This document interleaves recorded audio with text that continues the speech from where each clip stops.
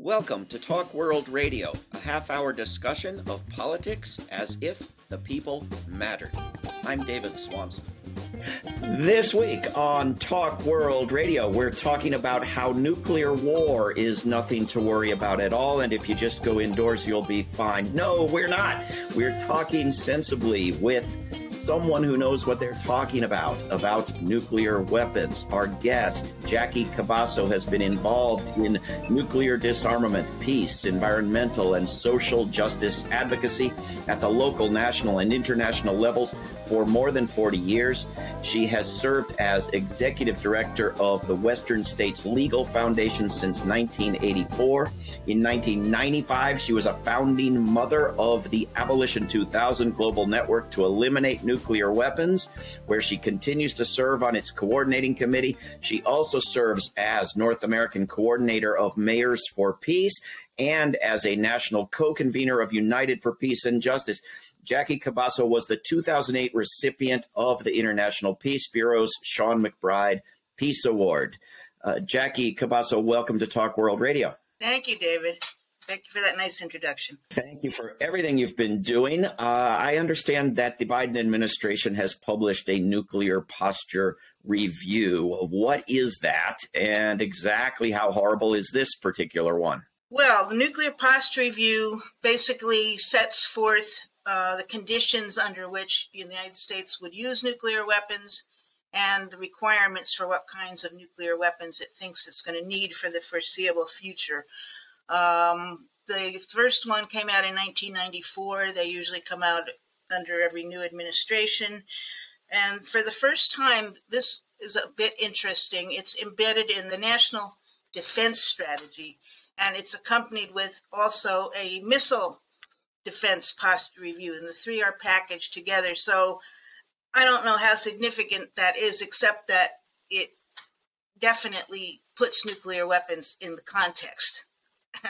And How horrible is it? Well, it's slightly less horrible than Trump's, but it's basically a continuation of all of the previous ones. And in fact, it reaffirms what is obvious to me, that U.S. national security policy premised on the threatened use of nuclear weapons as its cornerstone has been continuous since 1945, since President Truman, a Democrat, oversaw the U.S. atomic bombings of Hiroshima and Nagasaki. And it doesn't matter whether the government is dominated by Democrats or Republicans when it comes to nuclear weapons. It really is. This particular one I would describe as a missed opportunity at a critical time. This is one of the pivot points in history when some responsible government, if there are any, needs to stand up and be the adult in the room and say, we can't keep going this way. This is the road to nowhere. There's got to be a change, but they didn't change it. So it really comes as, at this time, it's kind of like pouring gas on the fire. I wonder, Jackie Cabasso, if you could explain what this quote means, and in particular, what vital interests are. Quote, the United States would only consider the use of nuclear weapons in extreme circumstances to defend the vital interests of the United States and our allies and partners. Yeah, that's a great statement, isn't it? That's a loophole you could drive a truck through, right? Now, we don't know what the classified version says. This is the unclassified version. Perhaps there are more details in the classified version. But I read that to mean basically very much open to interpretation. U.S. vital interests certainly would include like foreign deployed troops, U.S. bases around the world, which are everywhere. Vital interests would be any country that's considered to be a U.S. strategic ally, or perhaps a country that would have things like oil and other natural resources that are necessary to U.S. vital interests. So it's pretty much open. I mean, one of the things that it says that I think is interesting is that U.S. nuclear posture, quote, is intended to complicate an adversary's entire decision calculus, including whether to instigate a crisis, initiate armed conflict, conduct strategic attacks using non-nuclear capabilities, or escalate to the use of nuclear weapons on any scale. So really, I think it's open to interpretation, as is the very term deterrence. What does deterrence mean? The Latin root means to terrorize. And deterrence means the threatened use of nuclear weapons. I've heard from various people that their theory is that this nuclear posture review is much worse than all the previous ones. It sounds more like there's a great deal of continuity. Yeah, I don't think it's not worse. I mean, it could not be worse than the Bush nuclear posture review, which is where the famous axis of evil was identified, and 7 countries were named as U.S. nuclear targets. So I don't think it's not quite as bad as that, and it's slightly better than Trump's. But the continuity is the main thing, and I think the tone of this one is a little bit aggressive coming at this time. I mean, if it's not more aggressive than Bush or Trump, but it seems just unnecessarily aggressive, and just it's not helping. It also identifies Russia and China as near-term strategic competitors and potential adversaries. It says for the first time in the 2030s, the U.S. will have 2 of these near-term competitors. So, it's very much focused on them, but it also, trains its sights on North Korea and Iran, and says, they will not be allowed, if North Korea employs a nuclear weapon, the regime will not survive. Iran will not be allowed to have a nuclear weapon. So it's positioning the United States, as the nuclear cop, instead of couching it in terms of multilateralism and internationalism and the UN and so on. This is always sort of a bit that gets mentioned at the end of analyses of these nuclear documents. And one question is why they're in nuclear documents. But it seems really the big deal that we never get any public vote on picking competitors and whether we need to have competitors in the first place, and sort of identifying competitors as enemies and picking enemies. I never got to vote on whether I wanted Russia or China or Iran or North Korea as an enemy. I mean, isn't this like the worst bit of this thing, even if it's not called an axis of evil? Well, sure. I mean, you never got to vote on whether the United States should have or should maintain or should modernize nuclear weapons, right? Nuclear weapons are fundamentally undemocratic, and perhaps one of the most undemocratic manifestations of undemocracy that we experience, because nobody in any country has had a vote on this. We don't really know what is out there in terms of actual nuclear arsenals and capacities. We have best guesses, from people who are really experts and from whistleblowers and so on, but the technology is so dangerous that it has to be completely secretive and guarded. So it's, you're right on. It's absolutely fundamentally undemocratic. And we don't even get to vote on it indirectly because candidates don't talk about it either. No, not at all. Jackie Cabasso, another quote from this crazy document. By the 2030s, the United States will, for the first time in history, face 2 major nuclear powers as strategic competitors and potential adversaries, end quote. But is that if we do everything to make that happen for the next 10 years? Or is that even if we advance peace and disarmament for the next 10 years? I mean, is this a self-fulfilling prediction or an objective observation? What is this? Well, they certainly don't provide like a set of options. If we do this, then this, I'm afraid I'd have to agree with you that it's kind of a self-fulfilling prophecy. Now, we don't know. We don't know what would happen if the United States took a dramatically different course and said, okay, listen, world, things are out of hand. So we're going to take some leadership. The United States is announcing, let's say, we're going to cut our military budget by half. We're going to close half of our foreign military bases and stop all non-ionization programs. Will you come to the table? Or something. I mean, this is a ridiculous hypothetical, but I'm just saying doing something dramatic to sound the alarm that this is unsustainable. This is a self-fulfilling prophecy. Do we really want to end with, a nuclear war, or do we want to do things differently, And this is the crisis, of course, is compounded by the environmental crisis, the climate crisis. I just saw a report today saying that an expert report coming through the UN. It was coming through the COP27. Sorry, that we have 9 years to meet the climate targets, or we're toast. So, do we want to be toast from that, or do we want to be toast from a nuclear war involving the U.S., Russia, and China? I mean, it has to stop. So, yes, I think this is certainly, let's say, a contributor to a self-fulfilling prophecy. I mean, Russia and China are not exactly good guys either, but somebody has to pull the blow the whistle. Yes. You mentioned deterrence and how it's actually a policy of terrorizing, but is there actually evidence that nuclear deterrence or deterrence of any sort works? And is there evidence that these people actually believe it works, as opposed to just using it as a justification? Well, I think to answer that question, you have to ask what nuclear deterrence is. And there actually is not an agreed upon definition that everybody operates under.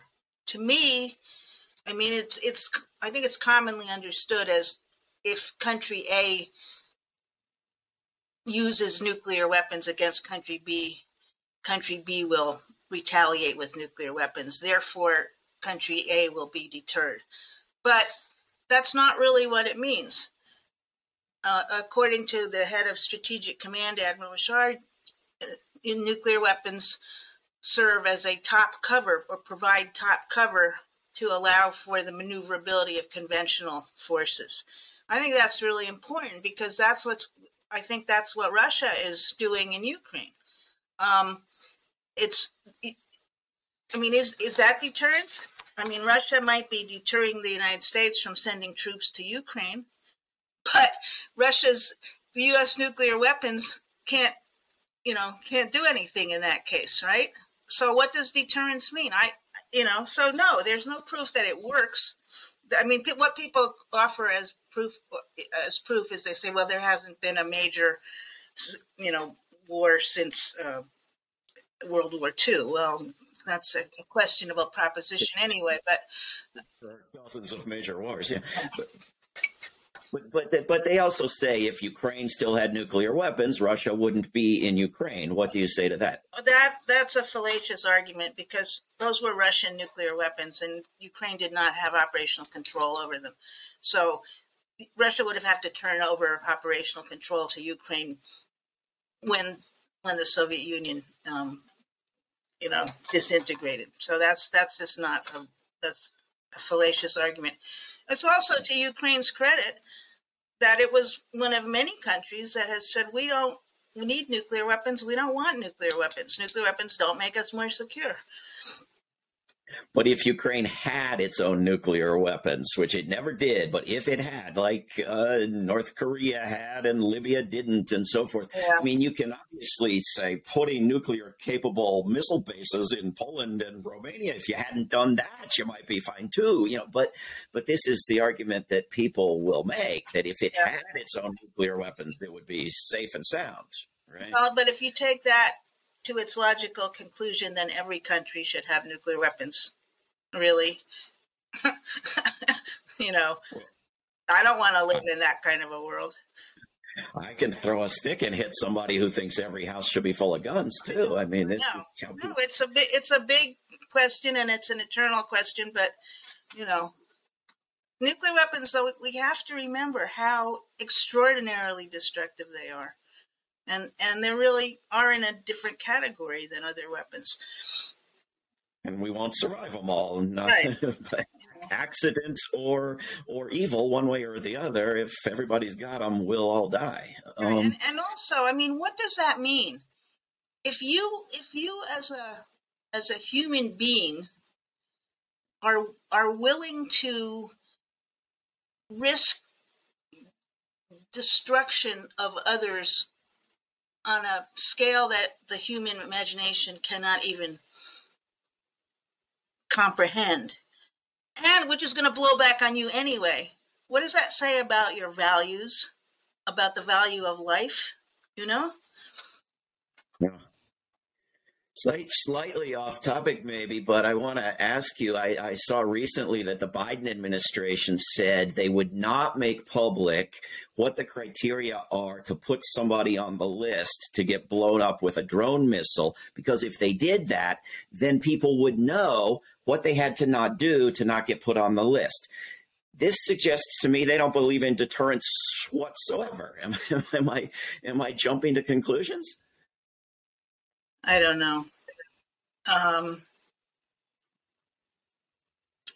This is all part of this, again, very long continuum of secrecy, non-democracy, demonization of others, and so on, that has unfortunately permeated human history and U.S. history.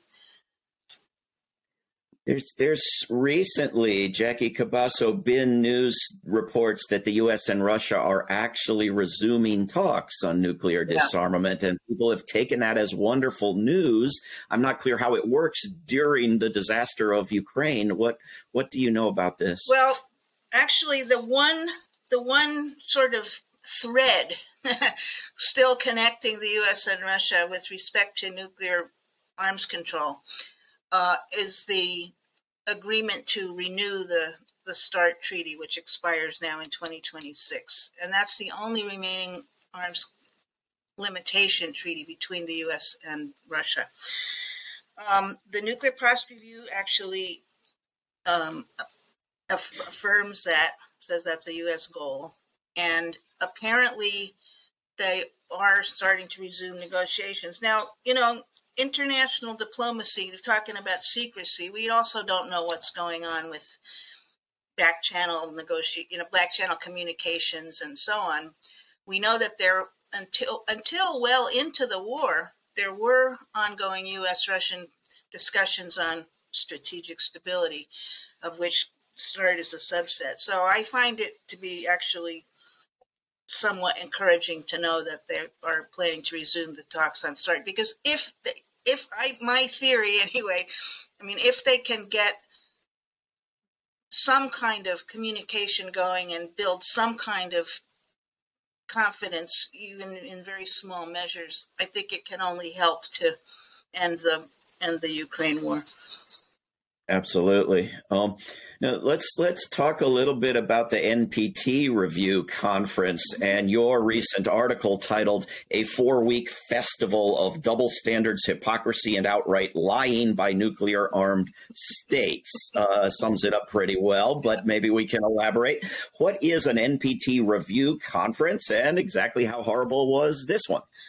Okay, so as briefly as possible, let me say what the NPT is, the Nuclear Non-Proliferation Treaty. It was a treaty that was negotiated by the United States, the Soviet Union, and the United Kingdom, the three original nuclear armed states, in the late 1960s, because they were afraid that more and more countries are going to get nuclear weapons. So they came up with this idea of this grand bargain that they would encourage countries to join it, to renounce nuclear weapons and join this treaty, and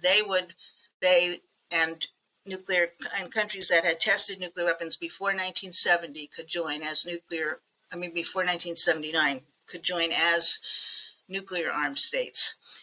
And the nuclear armed states, pledged to end the nuclear arms race at an early date and negotiate in good faith the elimination of their nuclear arsenals. So eventually and all other weapons. Pardon me? And all other weapons, too. General and complete disarmament, but we could have a whole separate discussion about what that clause means in that phrase. But clearly, anyway, some lawyers interpret that to be a treaty on nuclear weapons, general and complete disarmament. So eventually The treaty entered into force in 1970. Eventually, there were 5 recognized nuclear armed states: U.S., the Soviet Union, and Russia as a successor, UK, France, and China. Almost every other country in the world joined as a non-nuclear weapon state. They forswore nuclear weapons. There are 4 states outside the NPT now: India, Israel, Pakistan, all of them nuclear armed, and North Korea, which withdrew in 2003, citing its supreme national security interests. Now, there's another clause in there, which is that in exchange for giving up nuclear weapons, non-nuclear weapon states are promised an inalienable right to peaceful nuclear technology without discrimination. Well, which, of course, nuclear technology, nuclear power, it provides the seeds for nuclear weapons. So you're seeding proliferation in the Nuclear Non-Proliferation Treaty. But all those countries are under safeguards from the International Atomic Energy Agency. Just one more thing, in historical note, Iran was the first country to join as a non-nuclear weapon state. Brings up the clause about inalienable right to peaceful nuclear technology without discrimination all the time, since the provision of nuclear power, in fact, has been provided in a discriminatory manner. But anyway, the treaty was extended indefinitely in 1995. Its original duration was 25 years. And there are review conferences every 5 years to evaluate progress on all 3 pillars of the treaty: disarmament, non-proliferation, and peaceful nuclear technology. And I think, as is evident from our earlier discussion, the disarmament part of it isn't going too well. The nuclear armed states claim that, the fact that the numbers of nuclear weapons have been reduced since the height of the Cold War substantially proves that they're making progress towards disarmament, and that conditions aren't right, that, maybe when conditions are right, we'll actually get there, but in the meantime, we have to make sure nobody else gets them, and so on and so forth. And so most of the non-nuclear states at this point, except for the allies, the U.S. allies, are calling out the nuclear armed states and saying, you are not acting in good faith. Where's the disarmament?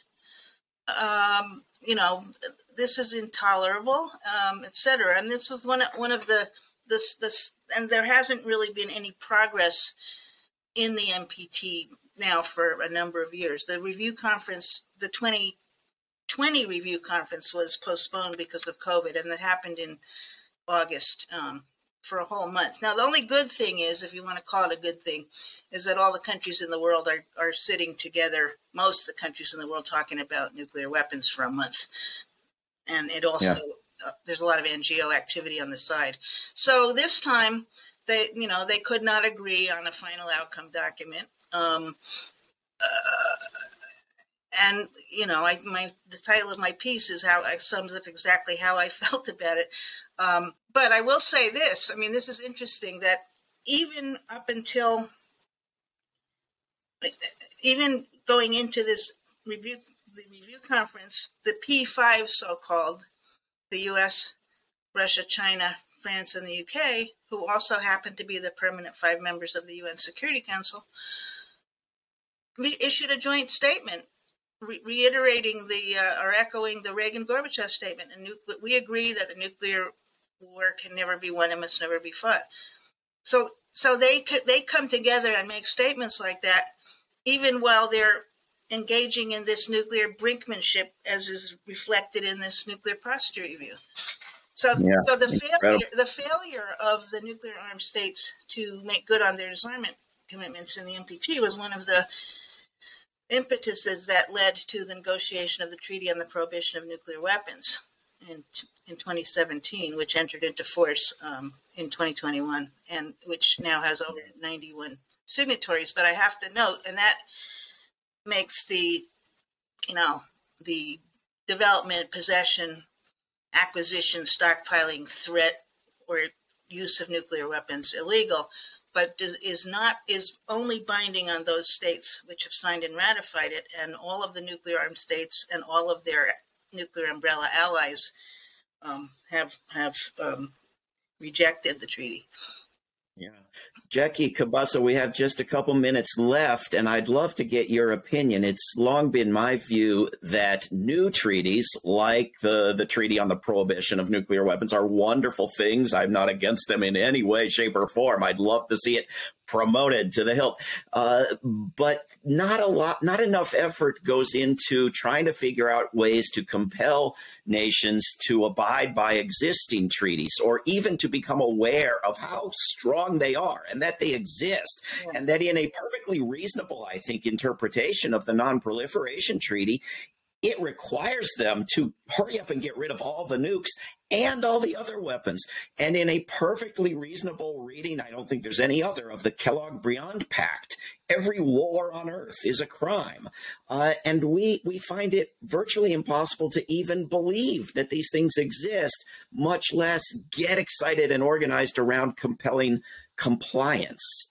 Do you agree at all? Yeah, I do. The UN Charter itself is the fundamental international law, right?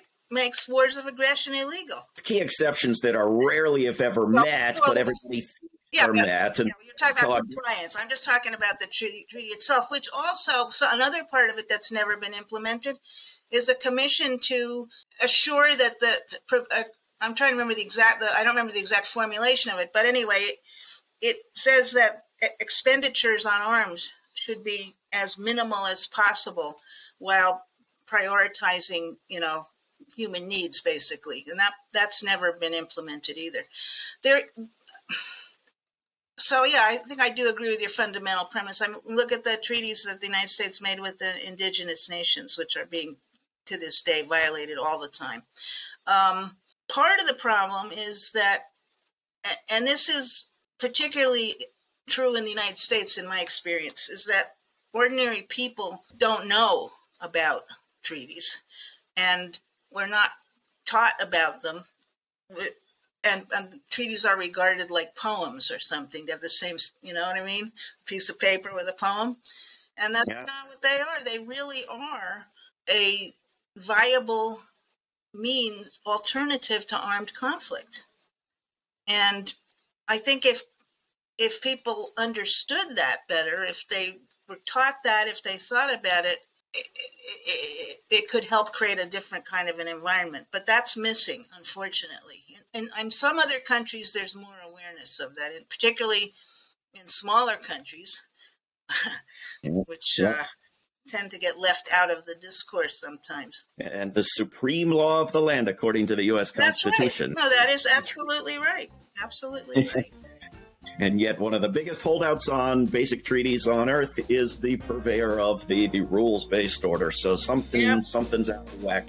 We've been speaking with Jackie Cabasso. Jackie Cabasso's numerous titles and credits include Executive Director of Western States Legal Foundation.